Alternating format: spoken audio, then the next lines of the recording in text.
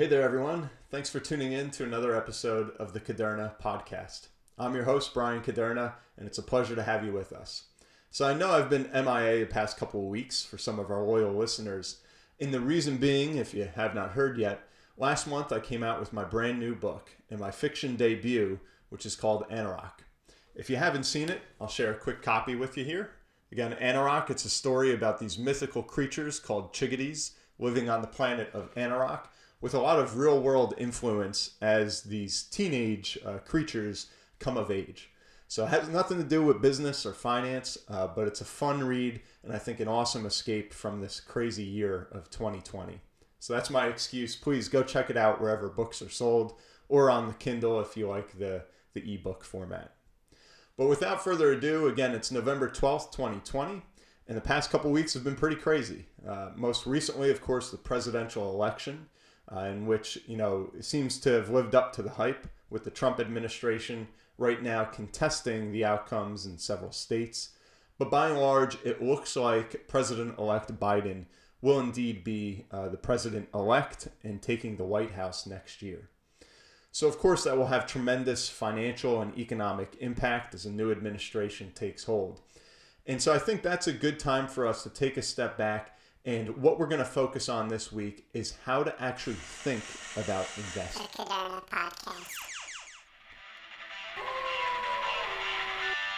The Kuderna Podcast.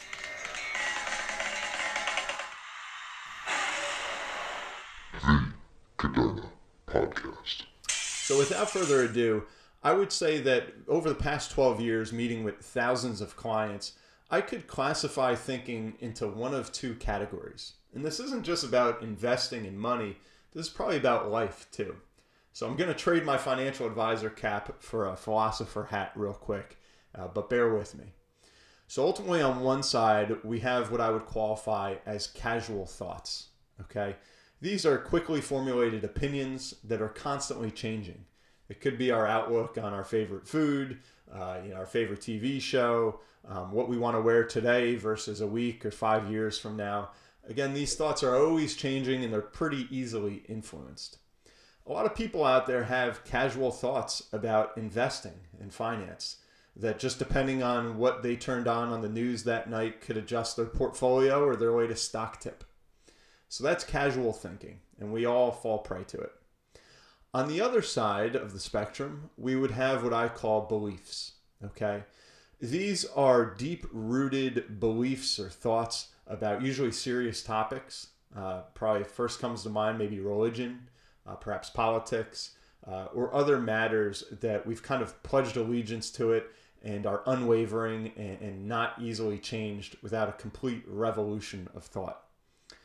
Now, over the past 12 years of financial advising, I've also seen 1,000 times easily people tell me what they believe in finance or in investing, that they don't believe in the stock market, or they only believe in real estate, or that they believe in whole life insurance, but not buy term and invest the difference.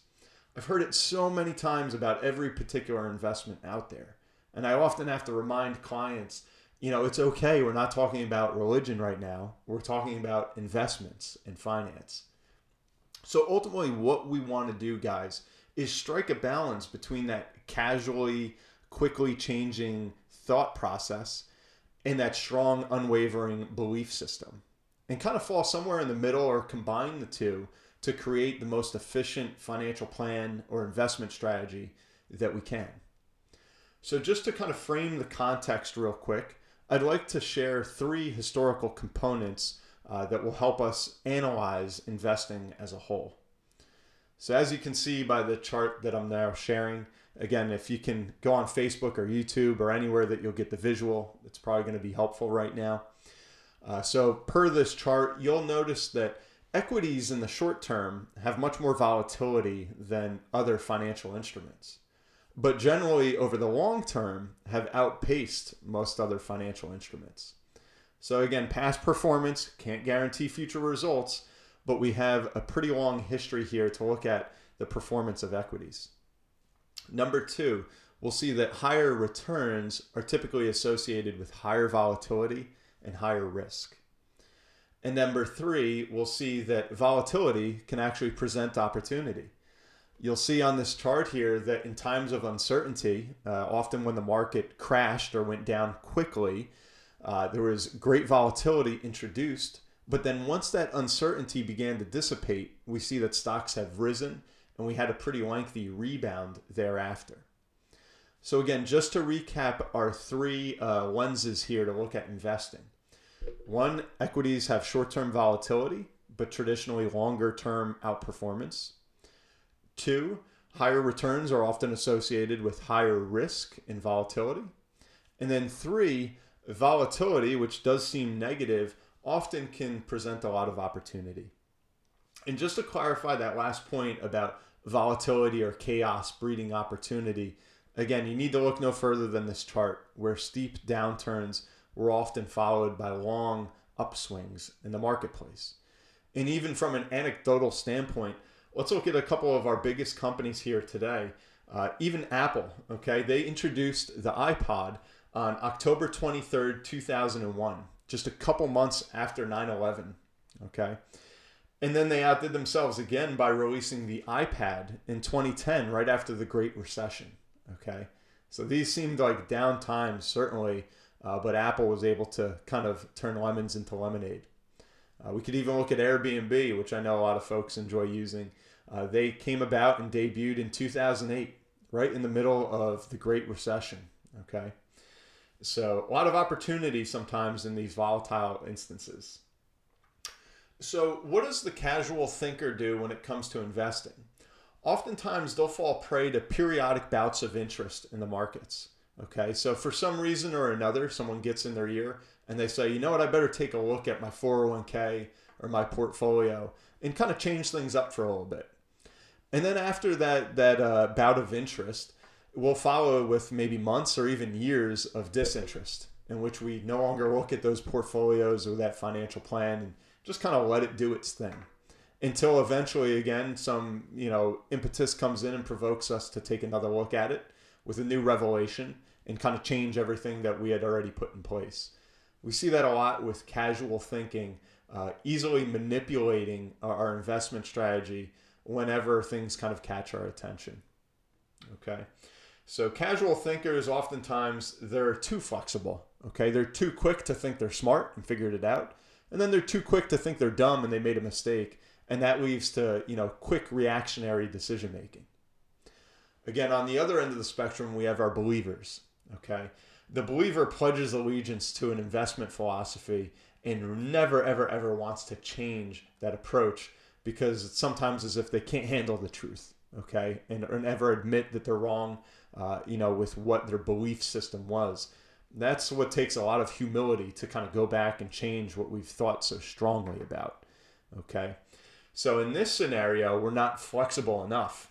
And often what that leads to is a feeling of complete dominance of finance in good times, where we think that we're invincible and we have found that silver bullet.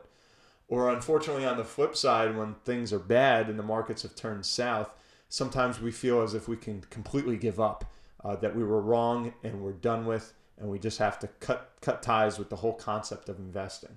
All right. So ultimately, what you'll see, both casual thinking and believing, is bringing into effect emotion. And what I can tell you is one of the worst things about investing is when we're emotional. All right. It's kind of like going to the grocery store when we're hungry. We might have a grocery list or we might have a diet that we're trying to adhere to, but if we step into Food Town or ShopRite on an empty stomach, we might just throw all that right out the window and just kind of buy whatever we fancy at that moment. That's ultimately what happens when we're investing with emotions, okay? That sometimes creates irrational thinking and, of course, poor investment choices that deviate from what our investment philosophy originally was. So we have to try and find a way to remove inflation. All right. So what does emotion and what do some of those inefficiencies actually spell out in our investment? I would say number one is market timing. Okay. This is synonymous with the casual thinker that says, you know what, I think the markets just went down, I should buy in, or I think the markets just went up, I should sell. And no one over time has been able to successfully time the markets again and again. It just hasn't happened, even the greatest minds of all time. All right. What that often leads to is actually selling at a loss when we panic and then missing the rebound when we're afraid to go back in and kind of catch that falling knife. All right. The next thing is when we talk about inflation. All right. So right now the Fed has set a target rate of 2% for inflation. And what that means is that's actually subtracting from what we call your real rate of return. So the people that have given up for one reason or another and have moved purely into a safe haven, such as cash, they could actually realize a zero or even a negative real rate of return. And then the next thing that we want to talk about is, again, emotion. So the optimal investor will adopt a financial plan that they can believe in with confidence, but then thereafter think casually about it. Okay. And so what I mean by that is coming up with an idea, but then thereafter not getting so distraught or so excited one way or the other that we begin to manipulate that financial plan. So what I would say are the 5 steps to becoming an optimal investor, guys. I'm going to spell them out for you right now. Number 1, invest with a long-term horizon. Like I said, uncertainty and volatility bring about a lot of noise that usually affects the short term, but not so much the long term. So if we can adopt a long horizon with our investments, we can subtract and remove that emotion that I said can be so harmful. Number 2, we need to diversify as necessary within your risk tolerance, which only you can define. All right, that generally will start with a split between equities and fixed income. Okay, so that you can tolerate a certain amount of volatility, again, without thinking irrationally. And then once we've come up with that split of equities versus fixed income, we could certainly dive deeper into different sectors that fit the bill. This could be value versus growth, large cap versus small cap, technology versus pharmaceuticals, and so on and so forth. And that's what, again, you can visit that chart that I showed to see how these things have performed over time. The third one that I would say is creating guaranteed income for what's now becoming a longer and livelier retirement that does cost more money. So if there's ways we can introduce annuities, of course, Social Security, maybe a pension if we're fortunate enough, or CDs or other fixed instruments that we know exactly what we're going to get out of them, that can take a lot of pressure off of our underlying investment portfolio. Fourth, I would recommend dollar cost averaging. Essentially what that is systematic investing with steady contributions over time. What that does is it removes the temptation of market timing because essentially the investor is vested in the markets at all times and we're continually adding. So again, we're taking some of the emotion out of it so that we can think more casually about it. But again, this is a belief in dollar cost averaging. So we're combining these two thought processes. And then number 5 would be hiring a coach, okay? A financial advisor or even a certified financial planner, which I always recommend so that you know you're getting quality, unbiased advice. That can help an investor stay accountable to the strategy when human nature does enter the equation. So I would recommend that if you follow these 5 steps, again, it's creating a belief system in investing, but one that then we can think casually about and not get so emotionally attached to. And that, I believe, is what over time will show the most efficient investment strategy. So I hope that was helpful. I want to thank everybody again for tuning in. This was just a very high-level view of how to invest your money. As you can hear, the overarching thought, guys, is try and take emotion out of it. When we're turning on the news every single night and bombarded with political banter on both sides before and after an election, we're hearing about coronavirus surging and unprecedented years and unprecedented this and that. There is so much fear out there one day and then excitement the other day as the markets surge.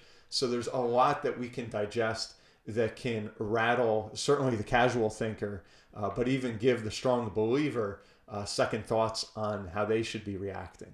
Okay, we want to tune out the short-term noise and look at long-term success and not failures. Okay, remember, guys, it's about how you behave, not how your investments behave. The average Joe has very little say in how a multi-billion-dollar company will perform day to day or quarter to quarter. All right, so if we can accept the reality that as investors, we're more of a passenger than a driver, I think with us grasping that truth, it's determining, okay, at what point in time are we going to be a passenger on that investment's journey? When do we hop on board? When do we hop off? And ultimately, how does that fit into our overall financial plan? All right. So are you a casual thinker? Or are you a believer? Or are you now a little bit of both? I'm your host, Brian Kuderna. Thanks for tuning in to another episode of the Kuderna Podcast. Leave us a review, share the good news, and again, check out my new book, Anorak, if you feel that you've just had enough of this news and finance and business that we're talking about. We'll see you next week.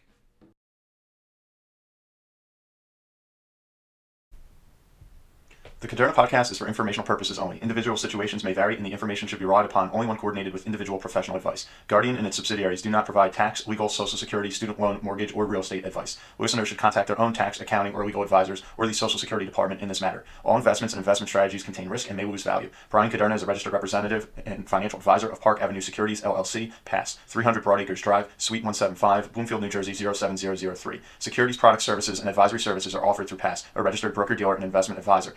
973-244-4420. Financial representative, the Guardian Life Insurance Company of America, Guardian, New York, New York. PASS is an indirect, wholly owned subsidiary of Guardian. Kuderna Financial Team and International Planning Alliance, LLC, are not affiliates or subsidiaries of PASS or Guardian. Kuderna Financial Team is a division of International Planning Alliance, LLC, a general agency of Guardian. PASS is a member of FINRA, SIPC. California Insurance License Number OK04194. Content of the Kuderna podcast is copyright of Brian M. Kuderna, all rights reserved. Any redistribution or reproduction of part or all of the content in any form is prohibited without prior permission from the Kuderna podcast. The views and opinions expressed herein may not be those of Guardian Life Insurance Company of America, Guardian, or any of its subsidiaries or affiliates. Guardian does not verify and does not guarantee the accuracy or completeness of the information or opinions presented herein. Any third-party materials referenced cannot be endorsed or verified by Guardian and are used as the opinion of the author. Guardian, its subsidiaries, or affiliates do not provide or issue or advise for mortgages. This material contains the current opinions of the author, but not necessarily those of Guardian or its subsidiaries, and such opinions are subject to change without notice.